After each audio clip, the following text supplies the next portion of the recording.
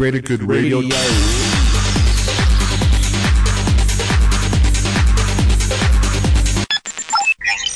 Educate. I use as a rule of thumb that I'm trying to get about 5 times my money in 3 years or 10 times my money in 5 years.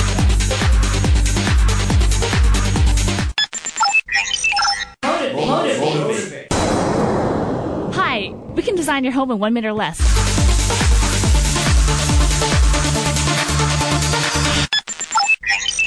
Inspire. If you are doing your passion on a daily basis, then you're never going to have to work a day in your life. Greater Good Radio, brought to you by Central Pacific Bank, fiercely loyal banking. Welcome to Greater Good Radio Hawaii, where we develop tomorrow's leaders by bringing you up close and personal with today's top business people. Greater Good Radio Hawaii is dedicated to the promotion and implementation of social entrepreneurship. I'm your host, Evan Leong, and with me is my co-host, Carrie Leong. Today's show is brought to you by Central Pacific Bank, fiercely loyal banking. Thank you, Evan. Today's guest is one of the founding fathers of the video game market. In 1983, he developed the first role-playing game in Japan called Black Onyx. He later negotiated for Nintendo both the handheld and console rights to Tetris, which has helped sell more than 35 million units of just Nintendo Game Boy Tetris, nearly half to adults. Recently passing the 70 million units sold mark, Tetris is the world's most popular computer game. Blue Planet Software majority owner by our guest currently holds the exclusive intellectual property management rights to the Tetris. His company Blue Lava Wireless was acquired by Jamdat in April 2005 for $137 million. Let's welcome entrepreneur Hank Rogers. Welcome to our show, Hank. Can you tell us a little bit more about how you got started in the video game industry? All right. Thank you for having me, first of all. How I got started in the video game business is I used to be a gamer back at the University of Hawaii, and my major was computer science. Back then, computers were huge machines that sat in rooms, and gamers were guys that hung out at the campus center, and the two didn't quite meet. It took 6 years for personal computers to come into the world, and I saw my chance to combine my passion for gaming and my ability in programming and put those together. I happened to be in Japan, and so I was there when I wrote my first computer game. What kind of games were in the market around that time? In Japan, what was in the market at the time were action games. What can I say? Was it like around Pong or Donkey Kong, or what stage was it? It was after that. They had adventure games. They had little shooting games. It was after Space Invader and Pac-Man. So Atari was already out. Well, this is Japan, so Atari was never in. Oh. So we're talking about Japan. At that time, there were personal computers starting to happen, but we'd never seen an Atari boom in Japan, for example. Huh. So the games that were there was everything that we saw here in the U.S. except for role-playing games, which is why I decided, hey, this is my chance. What does that take when you write your own game? I mean, you programmed it what you learned from the university, or was it you learned it kind of on the side? Well, the language that I used, I had learned at the University of Hawaii. That was BASIC.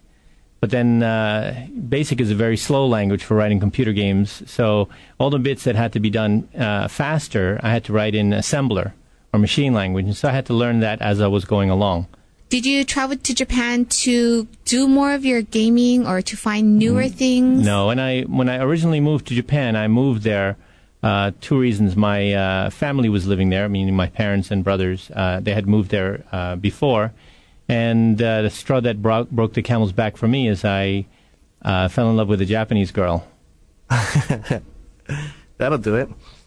Okay, so can you tell us more about Blue Lava Wireless and Jamdat and how that kind of came about?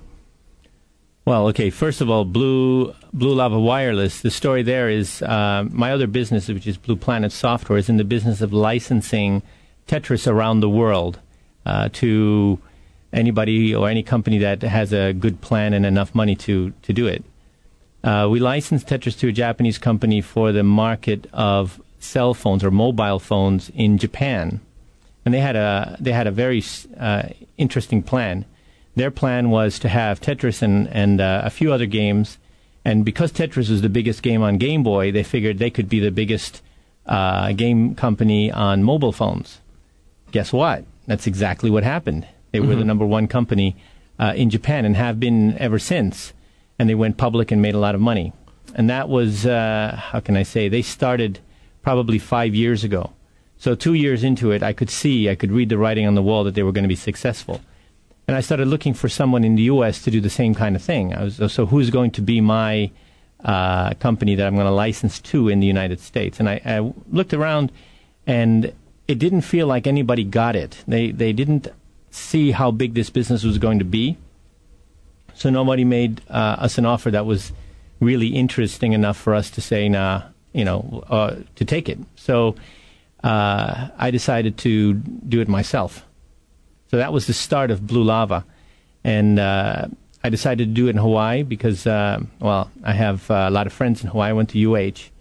And I've always wanted to create an opportunity for young people to be able to stay in Hawaii instead of having to move to the mainland after studying computer science, at one of the universities here. So I set about to form a team in Hawaii to make games for mobile phones. 3 years later, we had several companies bidding to buy us out. We were probably at that point in time the most profitable company in that industry. So any company that's either public or that needs the additional profit, which means that we become accretive, would be interested in buying us. How did that come about, though? Do you hunt these people down, or they just hear about you and then they all come at one time for some reason? Either. How do you create this kind of bidding process? It happens both ways. I decided that I was going to sell the company at some point in time.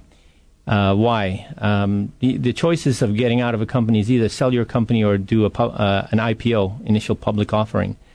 And initial public offering means 20 years hard labor. After you've gone IPO, you're responsible to Wall Street and all your investors and so on. And it's it kind of takes the fun out of the business because you're so focused on your shareholders and not so much focused on making fun games. And, my background is I'm a game designer, and I enjoy the fun part, and I don't enjoy the, the work part of it. So basically, I chose that as my exit strategy. Now, how do I go about it? I decided the timing for selling the company would be when companies started going public in my sector.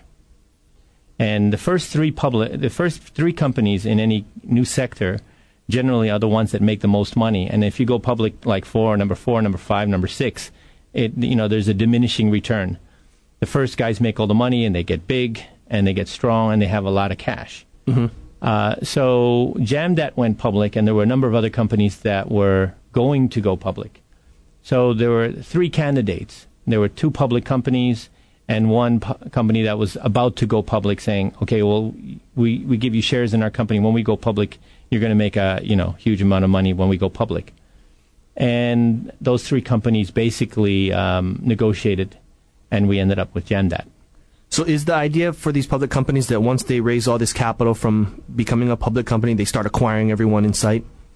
They start acquiring companies that are basically that would make them more profit than they're making now. Okay. So if I'm making 20% profit and I buy a company that's got 25% profit, then that company has a chance of making my profitability look better. And profitability being better is something which drives up the stock price. So yes, people, if you can make money or increase your profits by buying a company, then it's absolutely the thing to do as a public company.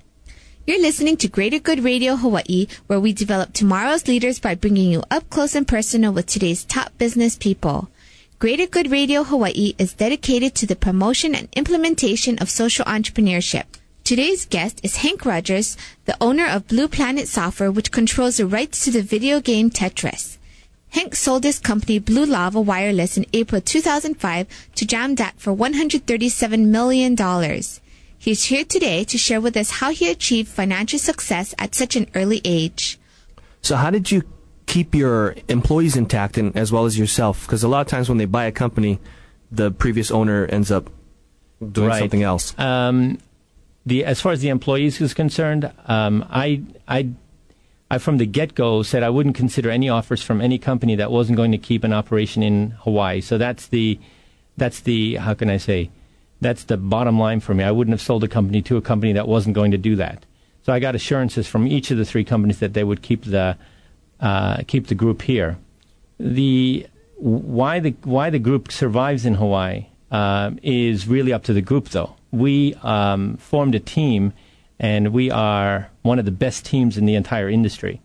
And I from the get-go, we got together and said, what is it going to take for us to be able to stay in Hawaii? And what it's going to take is us being able to prove to everybody else that it can be done in Hawaii, and it can be done better in Hawaii. And there's no reason why it can't be done better in Hawaii. So we compete with everybody else in the world. And so there's nobody else, no other development group that is as good at making versions of Tetris as we are. And so there's nobody that's buying us thinking, hey, maybe we should find a cheaper place to make it or something like that, because we were the most profitable business before we got bought. Is your group comprised of your friends that you went to UH with, that you did gaming with? No, actually, there's only one of those. I mean, everybody is young. My friends that I went to UH with are all, I guess, middle-aged now, since I'm middle-aged. I do have one good friend that's still from those days. We had a group called, it was called ARG, and it's ARRGH, and it's the Alternative Recreational Realities Group of Hawaii. And we used to play role-playing games, Dungeons and Dragons, when it first came out. And so one of the guys working with me in Blue Lava is my dungeon master, and he's our lead game designer today. So, but then everybody else is pretty much, under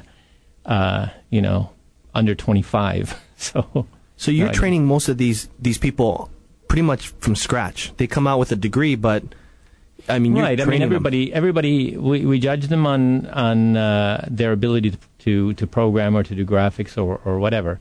The mobile phone industry is a new industry, so you're not going to find lots of people that have lots of experience. Mm-hmm. So we might as well start from scratch. I think it's for me, in my way of thinking, it's easier to get somebody fresh out of school and teach them how to program mobile phones than to take somebody who used to make like Nintendo games or PlayStation games and try to change his way of working to fit the mobile phone. It's like retraining a 747 pilot to fly an F-16. You're better off getting somebody who doesn't know how to fly an F-16 than a big pilot, because it's a different way of thinking. Mm-hmm. And young guys it's not just guys, but guys and girls have a lot of energy, a lot of passion for what they do, and it's worked. So what are you concentrating on that's going to keep these employees in your company better? We watch all the other. We test not only our own games, but we test the other games from the other companies, and we regularly get together and say, okay, what do we have to do to make our games better than the other games? Mm-hmm. It's just keeping your eye on the ball and making sure that you're competitive and a little bit better than everybody else. We have developed technology internally that gives us an unfair advantage over the other guys, but that's what it's about. It's mm-hmm. like, what can we do to get an unfair advantage? And we'll take anything we can get. Maybe it's a fair advantage rather than an unfair advantage, because we developed business, it. Right? Yeah. Right. You got to stay ahead of the game, and that's interesting because you can probably almost do this anywhere. Then you could take developers from. I mean, you could do it in the Philippines if you want, or you could even do it in India. But you chose to do it in Hawaii. Well, yes and no. You can get the programming talent in China, for example. Uh-huh. But the difference is they don't think like we do, and they don't understand what's fun to us. Mm-hmm. When I say us, I'm talking about the American consumer. Our target consumer is the American consumer. And so if you try to make games, and I've tried this before, for example, in Moscow, you get games that are technologically amazing, but they're just not fun, mm-hmm. because they don't understand what fun is, mm-hmm. by our definition. What they think is cute and funny looking looks dumb to us. Mm-hmm. And so that's a cultural difference. And so you can't really, to create content, and half of the job is to create interesting, it's like making a movie. Half of it is having a good story and having graphics and characters that appeal to your target audience. Stay tuned for more on Sports Radio 1420. How'd he sell his company to Akamai Technologies for $3 billion? Find out at greatergoodradio.com. Who donates 6% of sales to make more money? Find out at greatergoodradio.com. How do you get 100 stores and $100 million in sales in less than 10 years? Find out at greatergoodradio.com. Who raised $50,000 in a few weeks for the tsunami relief? Find out at greatergoodradio.com.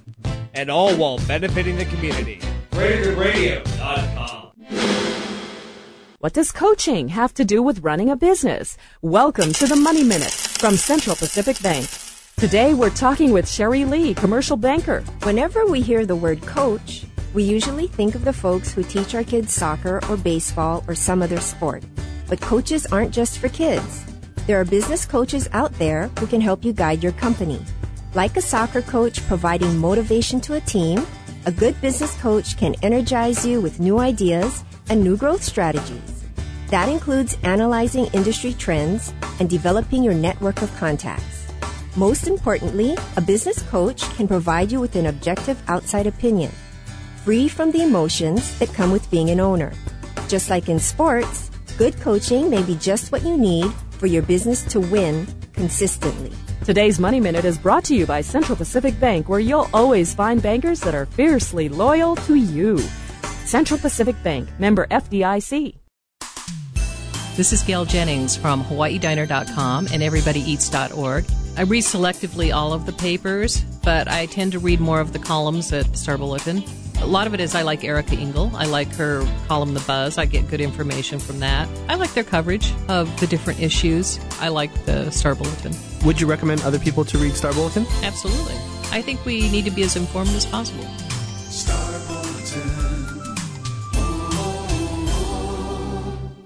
This is Jim Tollefson, President and CEO of the Chamber of Commerce of Hawaii.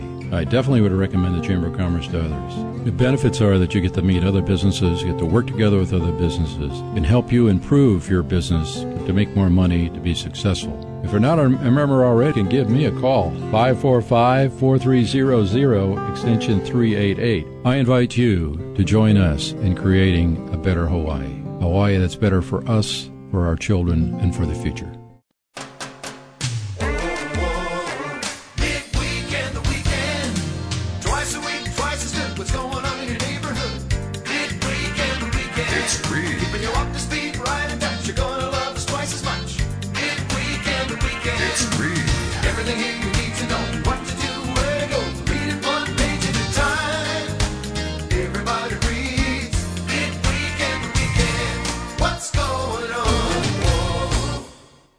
You're listening to Greater Good Radio Hawaii, where we develop tomorrow's leaders by bringing you up close and personal with today's top business people. Greater Good Radio Hawaii is dedicated to the promotion and implementation of social entrepreneurship. Today's guest is Hank Rogers, the owner of Blue Planet Software, which controls the rights to the video game Tetris. Hank sold his company Blue Lava Wireless in April 2005 to Jamdat for $137 million. He's here today to share with us how he achieved financial success at such an early age. So Act 221, or 215 as it's called now, with the state of Hawaii, how do you think that's impacted your business? Big time. You know, I basically, that was my excuse for being able to start it in Hawaii at all. The idea was I was going to start my business, and my attorney says to me, hey, you this is your chance to start in Hawaii again, because I've done it so many times. This is your chance to start in Hawaii, and this time it's going to work. I said, why? Said, well, Act 221. The way it works is for every dollar that you invest in a qualified high-tech business, you get $1 tax credit. And so it's going to be easier for you to raise money. In practical, the way it works is you get some investor coming up with, say, $10 million. And then the Hawaii investors who are looking for the tax credit come up with the other $10 million. So the California or the outside investor gets $20 million worth of investment, and the Hawaii investor gets $20 million worth of tax credit. So both sides get two for the price of one. And so it's a win-win situation on both sides. So when I started the company, I was expecting I was going to need a bunch of investment because, you know, as you put money into the company, it takes time to become profitable. Mm-hmm. So usually you need money, you need investment to last until you become profitable. We were fortunate in that the money that I put into my wife and I put into the company in the first place was enough to last until we became profitable. Huh. So we became profitable very quickly. So you didn't even need to have outside investors at that point? We never took outside investors. But that's not the only place where Act 221 helps. Mm-hmm. If you create an intellectual property, like if we create a new piece of software and we sell it around the world, when you sell it and the money that comes back, it's not taxed in Hawaii. So, there's a lot of companies that have to set up places, tax-free places like Nevada or whatever, so that they can make that extra money. Mm-hmm. But by eliminating that particular tax, it gives us a chance to do it in Hawaii as well. So there's that. And then the other one is called capital gains. Mm-hmm. When you sell your company at the end of the day, you pay tax on the difference between the price that you put the money up and what you got. So the money that I put into the company minus what I sold it for, or what I sold it for minus what I put up in the beginning, I have to pay capital gains on all the rest. No state of Hawaii capital gains on an Act 221 company. So that's huge, too. Mm-hmm. Just calculate, it's 8%. One. It's like 8% capital gains. It's 15% national capital gain, U.S., and then 8% Hawaii. The 8%, just calculate 8% times 137 million. That's how much money. That's how much money I saved on the exit. Mm-hmm. So even though I didn't take investment, I made a lot of money on the exit. So would I do it again? Absolutely. Mm-hmm. Do I advise other people to do it? All the time. I think this is a great opportunity to take Hawaii from being the center of military and tourists to being a high-tech center, creating intellectual property. Another thing that helped in the state of Hawaii was the Manoa Innovation Center as well. How did that help you guys? Well, it's not my first time at the Manoa Innovation Center. This is the second company I started, the Manoa Innovation Center. And yes, it's very nice. And when you're real small trying to get started, it really helps because they provide you with a lot of services. Blue Lava Wireless wasn't my first company. So as it turns out, a lot of those services like intellectual property lawyers, for example, or business planners, or marketing, or PR, those kind of services that come with the Innovation Center that really help for fledgling companies. Well, I kind of knew my way around that stuff because I'd done it before. So for me, it wasn't that big of a help. But the other thing I like about the Manoa Innovation Center is its proximity to the University of Hawaii. And they have a bus that comes up to feed the teacher housing across the street. So all my students, I have a lot of testers who are still students. They come up with the bus, and so that's very convenient. You're listening to Greater Good Radio Hawaii, where we develop tomorrow's leaders by bringing you up close and personal with today's top business people. Greater Good Radio Hawaii is dedicated to the promotion and implementation of social entrepreneurship. Today's guest is Hank Rogers, the owner of Blue Planet Software, which controls the rights to the video game Tetris. Hank sold his company Blue Lava Wireless in April 2005 to Jamdat for $137 million. He's here today to share with us how he achieved financial success at such an early age. The story of Tetris is kind of legendary, and when you look on the internet and you see different versions, are we able to hear what your version was when you initially went up there and got the rights? That's a long story. That's a whole radio show all by itself. The original Tetris game was made by Alexei Pajitnov on a machine called Electronica 60, which is the equivalent of a PDP-11. It's a dinosaur computer that doesn't even, it existed in the mid-'70s. Mm-hmm. It was an 8-bit computer. Anyway, I'm not going to bore you with all the details. That was the original game. And then he got some young programmer to move it over to the IBM PC, which is the only other computer they had access to in Moscow. And when it came out, and you say, which is the original version, there's a lot of different people who say, well, I have the original version of Tetris. Nintendo Game Boy, because of the 35 million units sold, is probably the most commonly thought of as the original version, but it's not. There are a few versions that preceded the Game Boy version, and Tetris had changed a lot by the time it got to the Game Boy. Probably the first one was Electronica 60. The second one was the PC in Russia. The third one was Spectrum Holobyte in the U.S. And there's a couple of versions put up by Microsoft in Europe, but that company disappeared and they weren't very successful with it. But Spectrum Holobyte was. Then there's the version that my company in Japan at the time, called Bulletproof Software, created for Nintendo 8-bit, and we were the publishers. There's that version, and based on that version, Nintendo created the Game Boy version. So that was created internally by Nintendo. That's the next version. About the same time in Japan, Sega came up with a coin-op version. Coin-op meaning an arcade machine. Mm-hmm. And that was very popular. So all of these versions are all different. And they're all, depending on who you are, you grew up on some version of Tetris back then and say, well, this is the right version of Tetris. And when you switch over, it's like switching over between a car with the gasoline on the right side and then the gasoline on the left side and the brake on the right side. It's impossible to play when you switch those things. So finally, since we've taken control of the IP, Tetris informed the Tetris Company in 1996. We have standardized the user interface so that the brake's always on the right, and the brake's always on the left, and the gas pedal's always on the right. All the buttons are where you expect them to be. So it seemed to be scattered ownership before, and then different versions, and then you consolidated everything? Is that what happened? Or did you own them all? The ownership was with the Soviet Union in the old days, up until 1995. And so, until the collapse of the Soviet Union, and then it became a little murky what happened to the ownership. As with everything that was owned by the Soviet Union, but we believe that the rights to Tetris reverted to the author of Tetris, Alexei Pajitnov. And Alexei made a deal with me. He said, Hank, you need to help me make money out of this because the leftovers of the Soviet Union are never going to share any of it with me. So basically, I brought him to the States. We became good friends. And he's still my partner today. Huh. But in the beginning, when you first got the rights for Tetris and you flew to the Soviet Union, how old were you at that time?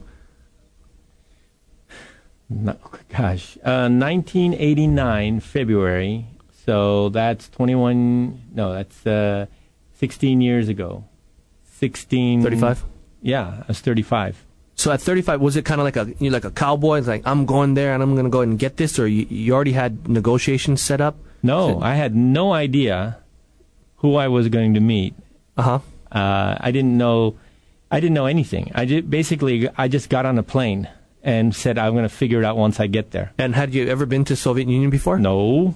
Oh.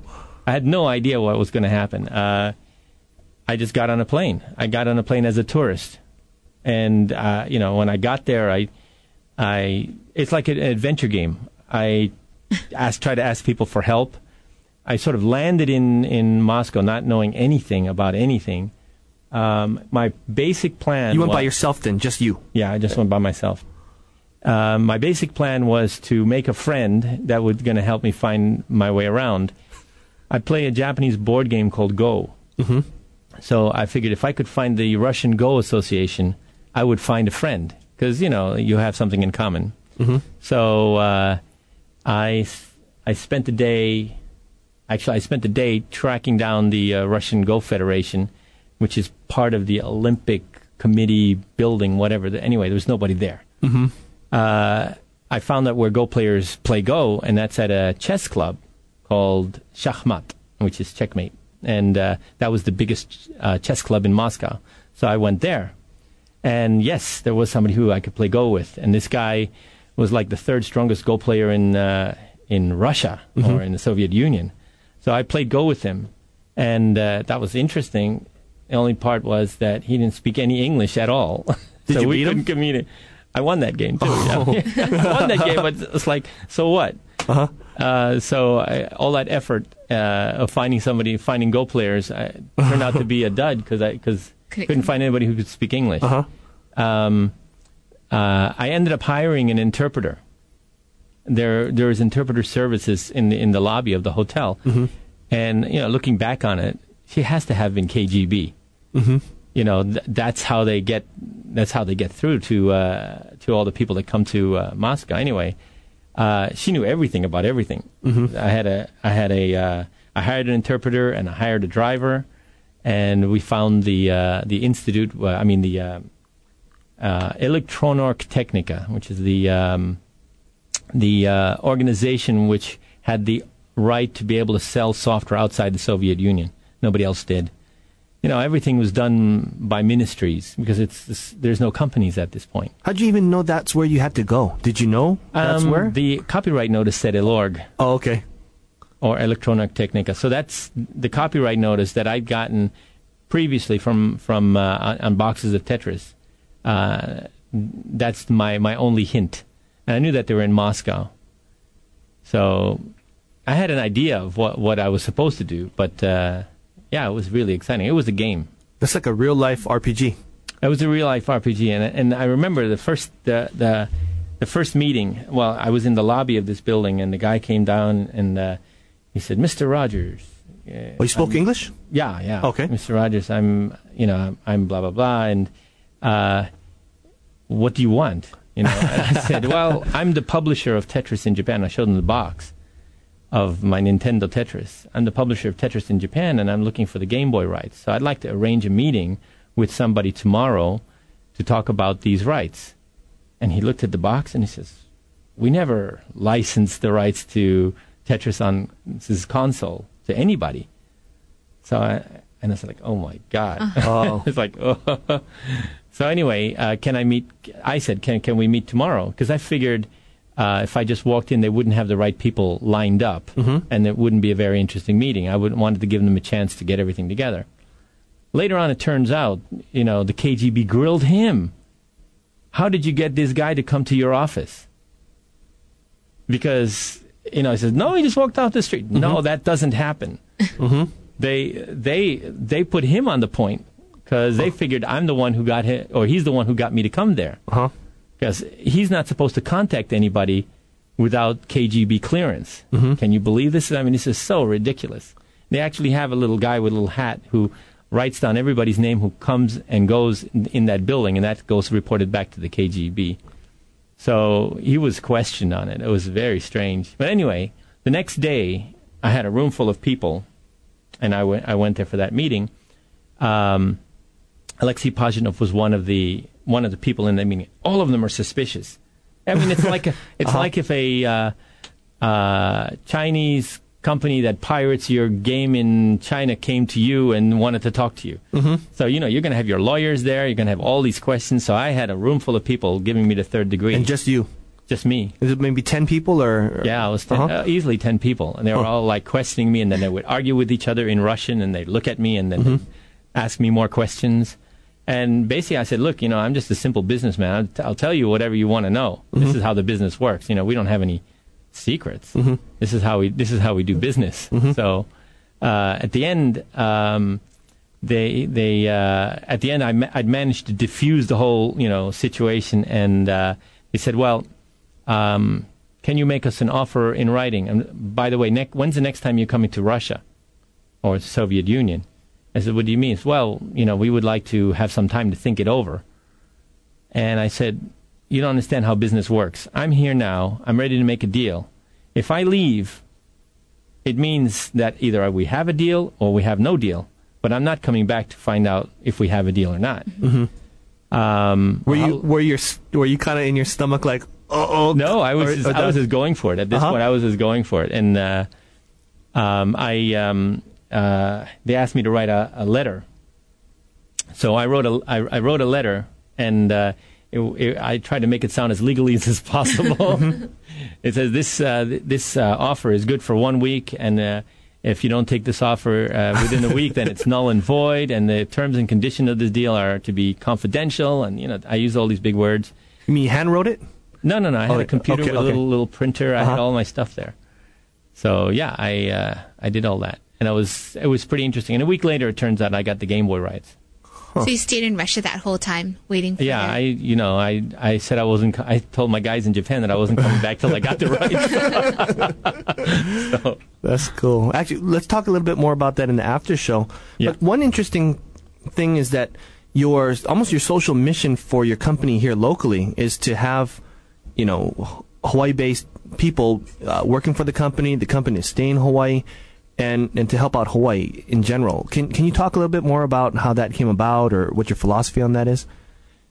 Well, I came here in 1972, I guess, and I went to University of Hawaii, and at the time, it was very cheap for me to go. I wasn't a U.S. citizen; I was a Dutch citizen. Okay. It was very cheap for me to go to University of Hawaii, and I used to drive Charlie's taxi at night and do all kinds of weird jobs to make money to go to school.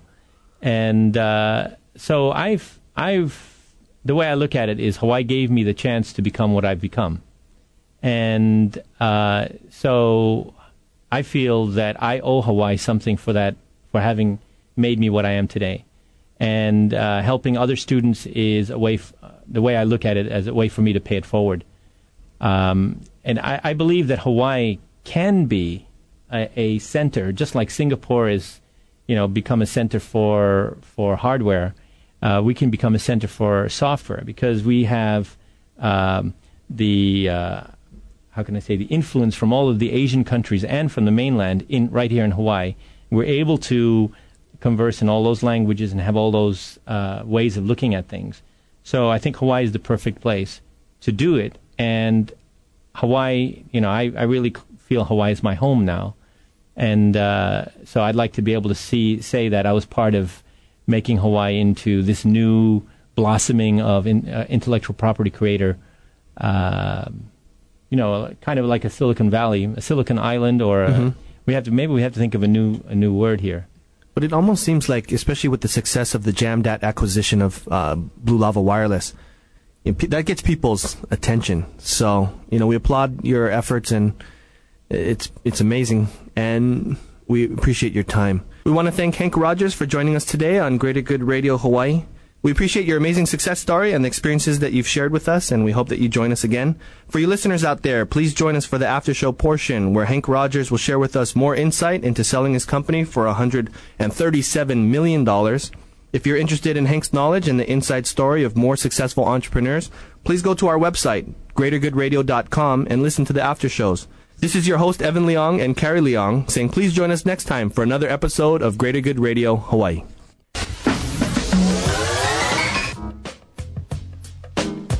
Please stay tuned to Sports Radio 1420 for another intriguing episode of Greater Good Radio Hawaii.